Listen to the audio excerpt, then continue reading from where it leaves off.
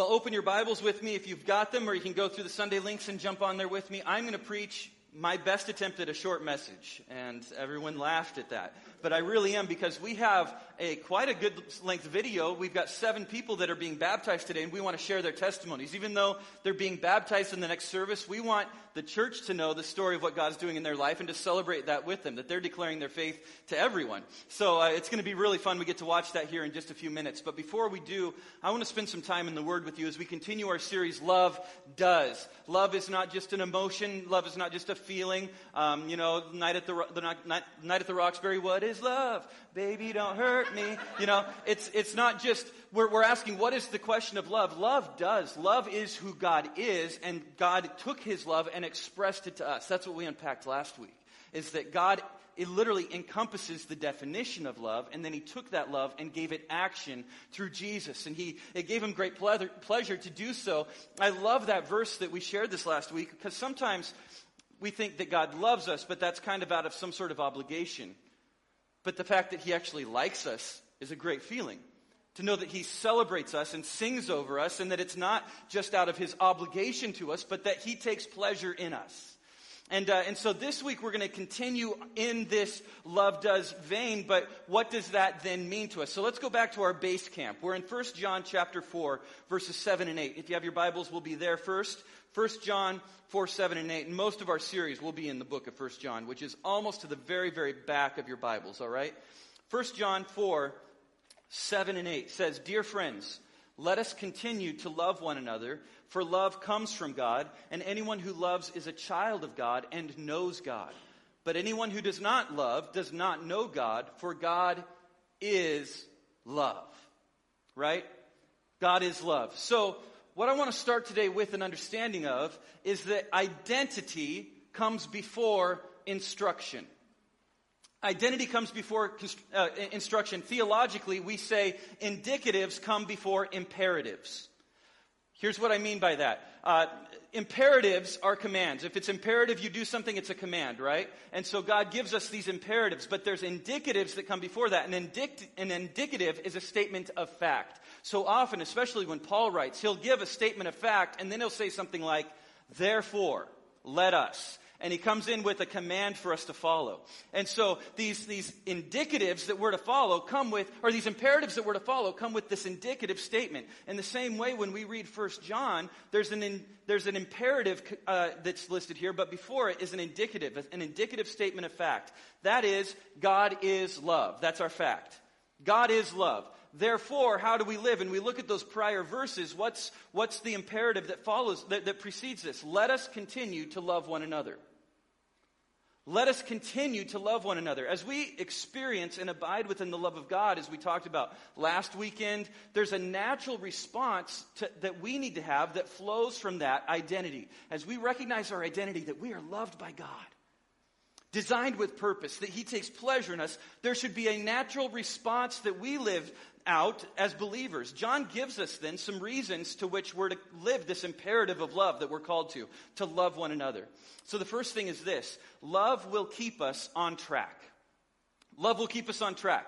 1 John, again, 3, 18 and 19, he says, "Dear children, let us not merely say that we love each other, let us show the truth by our actions. Our actions will show that we belong to the truth, so we will be confident when we stand before God." What's that saying? Talk is cheap. Anybody ever heard that saying? Anybody ever heard the saying, put your money where your mouth is? You're flapping your gums, talking a lot, but where's the actual, action behind it? This is what John is talking about here. He's saying, let us not just say that we love each other. We got to show it by living it out. You see, when we're busy about the Father's business, there's a whole lot less time we have to be distracted by things that are not loving. When we're living out the calling to live in love, there's a whole lot less time we have for not edifying each other or building up people around us. How many of you know that's the reason there's no loitering signs that are around? Because when you're just standing around, you tend to get into trouble. When you're just standing around, idleness kind of leads to trouble. And so we see here that what happens when we stop being busy with the right things is we start getting busy with the wrong things. We tend to become busybodies. And that's what we're warned about. As a matter of fact, in 2 Thessalonians 3:11 through 13, Paul says, "Yet we hear that some of you are living idle lives, refusing to work and meddling in other people's business. We command such people and urge them in the name of the Lord Jesus Christ to settle down and work to earn their own living. As for the rest of you, dear brothers and sisters, never get tired of doing good." You see, they were kind of in cruise control. They weren't doing anything with their lives, and so they're taking that space, that time, that energy, and filling it with things that were unproductive. Let me tell you, when we're living out a life that's productive and we're living with purpose, if I'm building something in my shop, I have a lot less time to get into trouble doing other things. If we're constructive, and here in Thessalonians, he says we're never to grow tired of doing good. Love does. It's played out through action. Rather than meddling, Paul emphasizes they should instead never get tired of doing good. Ephesians 2:10, "For we are his workmanship, created in Christ Jesus for good works, which God prepared beforehand that we should walk in them." Mother Teresa said this. She said, "Love cannot remain by itself. It has no meaning. Love has to be put into action, and that action is service." Love just, it doesn't fit together to say love just does its own thing and sits there. It's compelled to action and to do good things. Now, good works that Paul is talking about here is different than doing just good things. Anyone can do good things. I would think that most people, if they saw someone drop their groceries out in the parking lot and struggling to pick them up, would offer to go help, right? That's a good thing. We try to be Boy Scouts in that way and Girl Scouts and do good things. But let me tell you, good work in Scripture is not just an altruistic act. It's not just doing nice things, but rather it's a good thing to which God has been attached. It's being about God's business. The biblical love that we're called to is the decision to compassionately and righteously and responsibly and sacrificially and biblically meet the needs of somebody else. Meet somebody else in their need. And so it's actually counter. How many of us would actually go out of our way for a stranger to help them when there was maybe not even a response of thanks back, a response of love back, or maybe even pushback on that? And that's the love that we're called to, especially with one another. We're called to another level of love within the body of Christ. 1 Timothy 1:5-6 says, Paul says, "The purpose of my instruction," he's writing this letter to a guy named Timothy. He's a young pastor in a church. And he's instructing him. And he says, "The purpose of my instruction is that all believers would be filled with" what? Love that comes from a pure heart, a clear conscience, and genuine faith. But some people have missed the whole point. They've turned away from these things and spend their time in meaningless discussions. So here again we see that when we are filled with love, what's the response here? It comes with genuine faith. It comes with clear conscience. And then he says, but some people have missed the point. They aren't living this out. Rather, they're using their time and spending their efforts in meaningless discussions. It's starting to fill that space. And let me tell you, sometimes we can feel like we've accomplished a whole lot with a big discussion or a big argument or a big committee meeting. And we've come to a decision on something. But what has that really changed? D.L. Moody, I have this quote actually in a picture frame on my desk. It says this: "Our greatest fear should not be a failure. It should be of succeeding at something that doesn't really matter." And sometimes we succeed at a whole lot of things that really don't have end result matter. And Paul's warning us of that. He says, if you are filled with love, are you running around trying to just fill in the void with discussions? Maybe you'll come to a decision you think is fantastic, but what has it changed in your world? What transformative thing has it done? Let's not get caught up in arguing semantics. The world is not changed by people who argue this way or that. Eternity is transformed by people who don't just say love or search for a feeling, but are doing something with that love that lives within them. And that love should compel us. And so when we live out that love, it's going to prove, the next thing that we see is it's going to prove the legitimacy of our faith. Let's look back at 1 John 3:18. It says, "Dear children, let us not merely say that we love each other. Let's show the truth by our actions. Our actions will show that we belong to the truth. So we will be confident when we stand before God." So love compels us to actions. Actions then reveal what's really going on, the legitimacy of our faith. Have you ever wondered, how do I know that I'm saved? How do I know it? Let me first of all say, if you have ever believed in the Lord Jesus Christ, the book of Romans is very clear that if you've confessed him as your Savior, that he is Lord, and you believe in your heart that God raised him, and you have declared him as your Lord and Savior, the Bible is very clear that he is your Lord and Savior, and that you have salvation.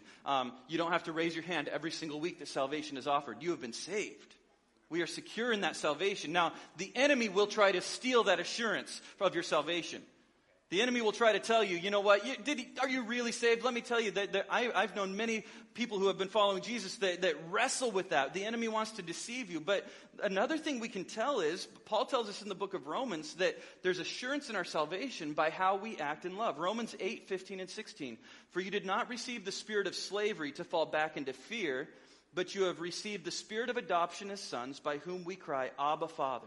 The Spirit himself bears witness with our spirit that we are children of God. So the Spirit of God reminds us that we are God's children. Amen? You know what? The enemy wants to come and deceive us and make us fall back into that spirit of fear, but we can cry to him, Abba, Father. However, there are evidences of what we have is the real deal. It's like a watch, a Rolex. How do you know it's a real Rolex? I will tell you, if you see me wearing a Rolex, probably not real. But I went online. How do you tell what a real Rolex is? When I was in like 8th grade, we went to New York with my class, and all my friends were very excited to get out on the street and find a guy with a briefcase that was going to sell them a fake Rolex. They're like, I'm going to get a Rolex. And there's several ways that you can easily tell a fake. The weight of the Rolex is different. Real Rolex will have different weight. The movement within the watch is different. They have a very unique and special movement. There's markings on the watch that you can tell in the serial number, the quality of the engraving. Anyone who's worth their salt in the jewelry business or knows anything about watches should be able to look at it and immediately go, this is real, this is false, this is genuine, this is a ripoff. And so, in the same way, when we look at our faith, how do we know we've got the real McCoy? How do we know it's genuine? 1 John 3:14. If we love our brothers and sisters who are believers, it, what? Proves that we have passed from death to life. But a person who has no love is still dead. There's a natural response when we have put our faith in Jesus. When we have put our faith in him, that we move from death into life. And so what metrics do we typically do, though, to evaluate ourselves, or to evaluate our faith, or maybe the strength of our witness, or how we're doing in this or that? Even as a church, how do we measure how successful we are? Maybe it's the number of followers we have on our social media. Maybe it's in the attendance we have on a Sunday, or maybe it's your income. Maybe it's how your bosses speak about you, or how many people attend your life group. Maybe the compliments you receive, or the things you hear that people say about you, the nice things that tickle your ears. You know, there's lots of things we use to measure ourselves, what group we're in, who considers me part of their in-group. And we measure our quality of who we are, but what did God say when he selected David? He said, man looks at the outward appearance, but God looks at the heart. God sees something more. He sees the love that we live out. God sees the heart issue that's going on. So we may have these outward things that we like to measure. I like metrics. I like to be able to measure things. But God looks at something far greater. 1 Corinthians, Paul knows exactly what he's talking about. Probably one of the greatest quoted verses on love in the Bible. If you've ever been to a wedding ever, you've probably heard it before. It says, if I could speak in all languages of the earth and of angels, but didn't love others, I would only be a noisy gong or a clanging cymbal. If I had the gift of prophecy and I understood all of God's secret plans and possessed all knowledge, and if I had such faith that I could move mountains, but I didn't love others, I would be nothing. If I gave everything I have to the poor and even sacrificed my body, I could boast about it, but if I didn't love others, I would have gained zilch. Paul, probably someone who could have pointed back to all he had accomplished. As a Pharisee, as a follower of Christ, himself an apostle, written letters that were held by the church in such high regard, it was canonized as Scripture. This guy said, even if I had all these things and could understand all mysteries and all knowledge, all of it would be worth nothing if I don't have love. Love is what it comes down to, and love is something that must be lived out in a believer's life. You see, living in love is not how we get eternal life. It's not how we earn it, but it should be the result of a life that's been transformed. Amen. Authentic and sacrificial love stands in such contrast to the world around us. The closer we grow in relationship to the author of love, the more we should grow in relationship and love for one another. If you read 1 John, it's not just talking about loving everybody, which is important, but he's especially talking about loving the brothers and sisters in the church. Our love for one another should mark us. You'll see here, I brought my bicycle wheel. It was really hard riding a wheelie all the way to church here today. But you'll notice this wheel, there's spokes around it.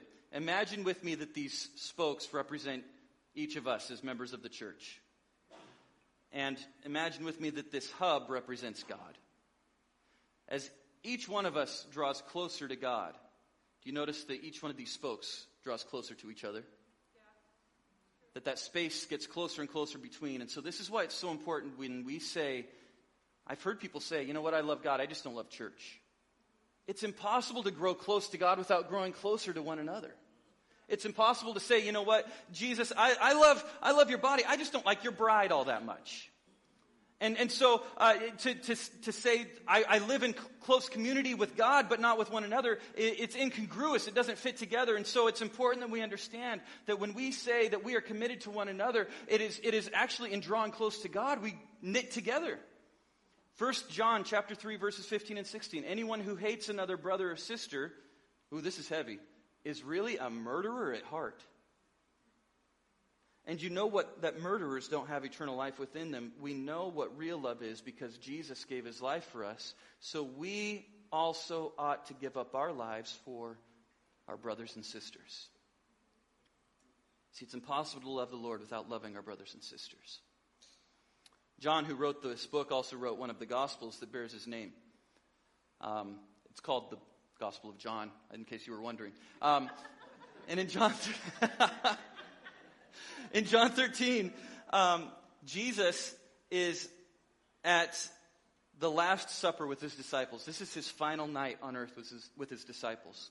And they arrive to the house, and the tradition is when you come into a house, especially to stay, there's a servant there with a bowl of water, and they wash your feet.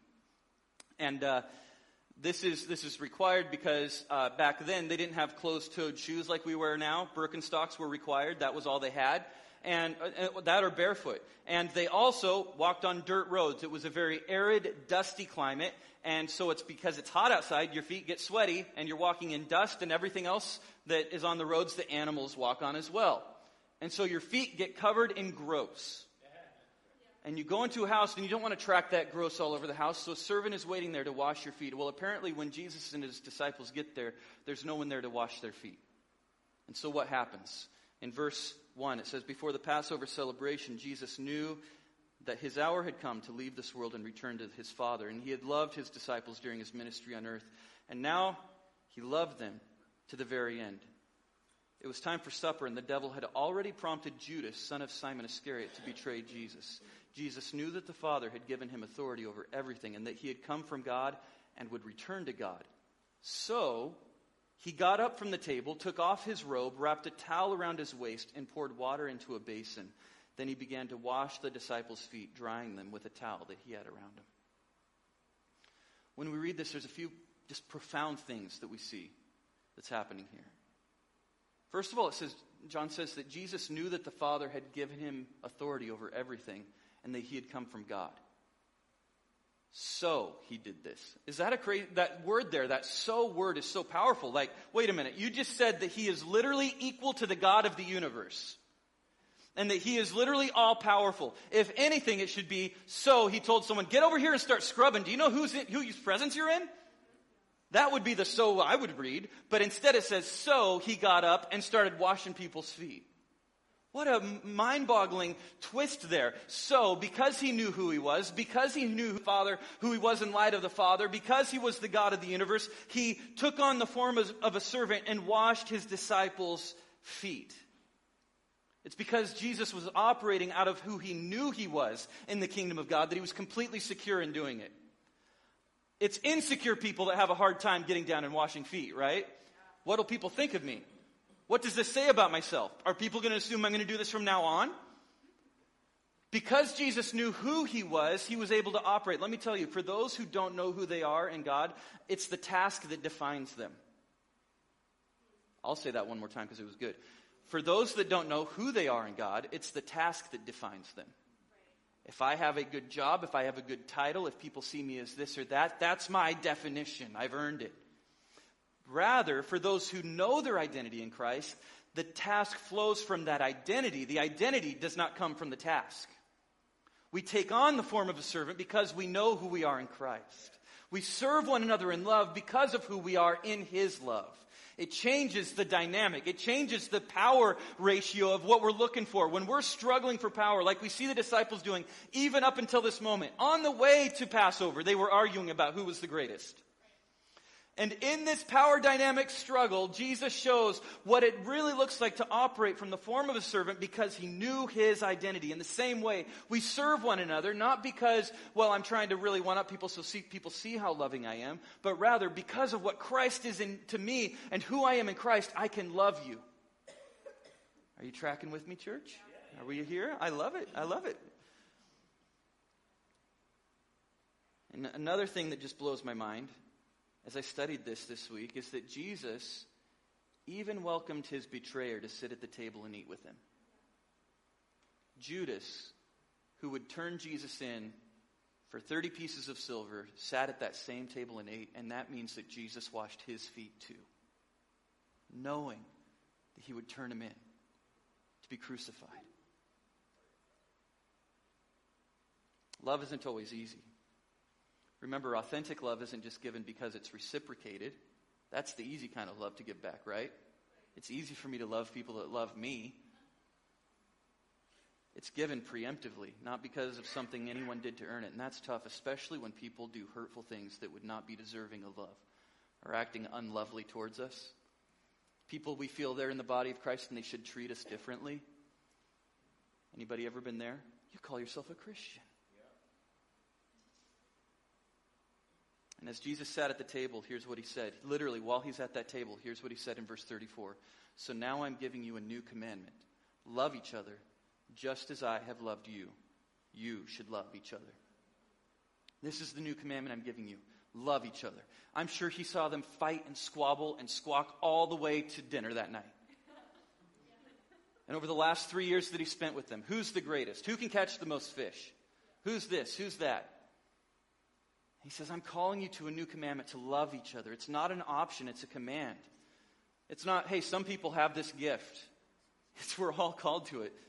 Jesus says, you've seen what I've done. You've seen me wash feet here. You're going to know in a little bit what someone that's in our very group, Judas, has done. And yet I knew what he was going to do and I did it for him. Now go and do likewise. Go and live this out. And Jesus gives this massive command. You just saw how I washed your feet. Soon you're going to see how you should be serving one another. And I'm commanding you to love one another the same way I have loved you. Continuing on in verse 35, he says, your love for one another will prove to the world that you are my disciples. Your commitment to each other will prove to the world that you're my disciples. This is my last point here. Our love is a statement to the world. Our love for one another is a statement to our world. Steadfast love for one another. Sacrificial love. Radical commitment to each other. That's a love that the world can't comprehend. The world, we live in a dog-eat-dog world. I am going to devour you before you devour me. I need to one-up you before you one-up me. And if we live as people who serve one another before we look for our own means, it's not natural. It comes across as bizarre. But let me tell you, it is transformative when they look and say, I want that, whatever they have. I want to be able to love like they love. I want to be able to receive love like they receive love and be able to love despite like they are able to love despite. So how do we do it? How do we do it? How do we love people that are unlovable at times? How do we love people that hurt us and wound us? How do we love despite difficult circumstances? Bottom line is, it has to come from the overflow. We can't love out of our own effort. Our own effort of, I just got to be a more loving person, because we will always let ourselves down doing that. We are always going to come up short when we're like, I just need to be a more loving person. We will fall short. We will disappoint ourselves. We will disappoint the people around us. It has to come from the overflow of God in us, and that means spending time with the author of love. That means being washed, just like Jesus washed the disciples' feet. just bathed in his love, and then we're able to pour out that love on those around us. It comes from the author of love. We will never have the capacity to love perfectly when we're not washed in the love of God ourselves. So we need to spend time in that love. Well, this morning I'm so excited because we get to hear from people who have experienced that love of God. Experienced that uncompromising, unshifting, unlimited. It's not based on if you can do this for me or if you're this kind of person, but rather have you put your faith in me? Do you give me your heart? Salvation is yours. I don't think there's a single person on earth that can love like that without having some sort of caveat, something that kind of is like that catch. But God says, believe in your heart that I am Lord. Give me your heart. Declare me as your Savior, and I will give you full salvation and joy in salvation. I think in these stories you're going to hear, you are going to see joy on faces. Testimonies being spoken out of what God has done. And so, before we go to that, I want us to bow our heads and close our eyes for just a moment. I talk about this love that we need to express, and maybe you have never experienced that kind of love in your life, but you want to experience the love of God, and I don't want to close the service out without this opportunity, especially on a baptism Sunday. So if you're in this room this morning, and you have never given your life to Christ, and you say, Pastor Brent, I want to give my life to Jesus. I want him to be my Lord and Savior. Will you raise your hand? I want to pray with you. Thank you. I see that hand. Yes, thank you. Anybody else? Thank you. Right now I'm going to pray over us as we respond to this love of God, unmerited, unearned, but given freely. Lord, I thank you so much that you sent your Son Jesus. With this person, and I'm hoping others that raise their hand or are really considering this, Lord, right now we say, Jesus, we believe that you are God. We believe that you died for us. For me, a sinner. I believe that you rose again and you offer life. And so right now, I receive that life. Come into my heart. Forgive me. Be my Lord. Be my Savior. From this day forward, I will follow you. Let my life be marked by love. A new love that I couldn't understand, that I can't produce, but only comes from you. In your name, Jesus, I pray. Amen. Amen. Let's take a look at these testimonies before we go.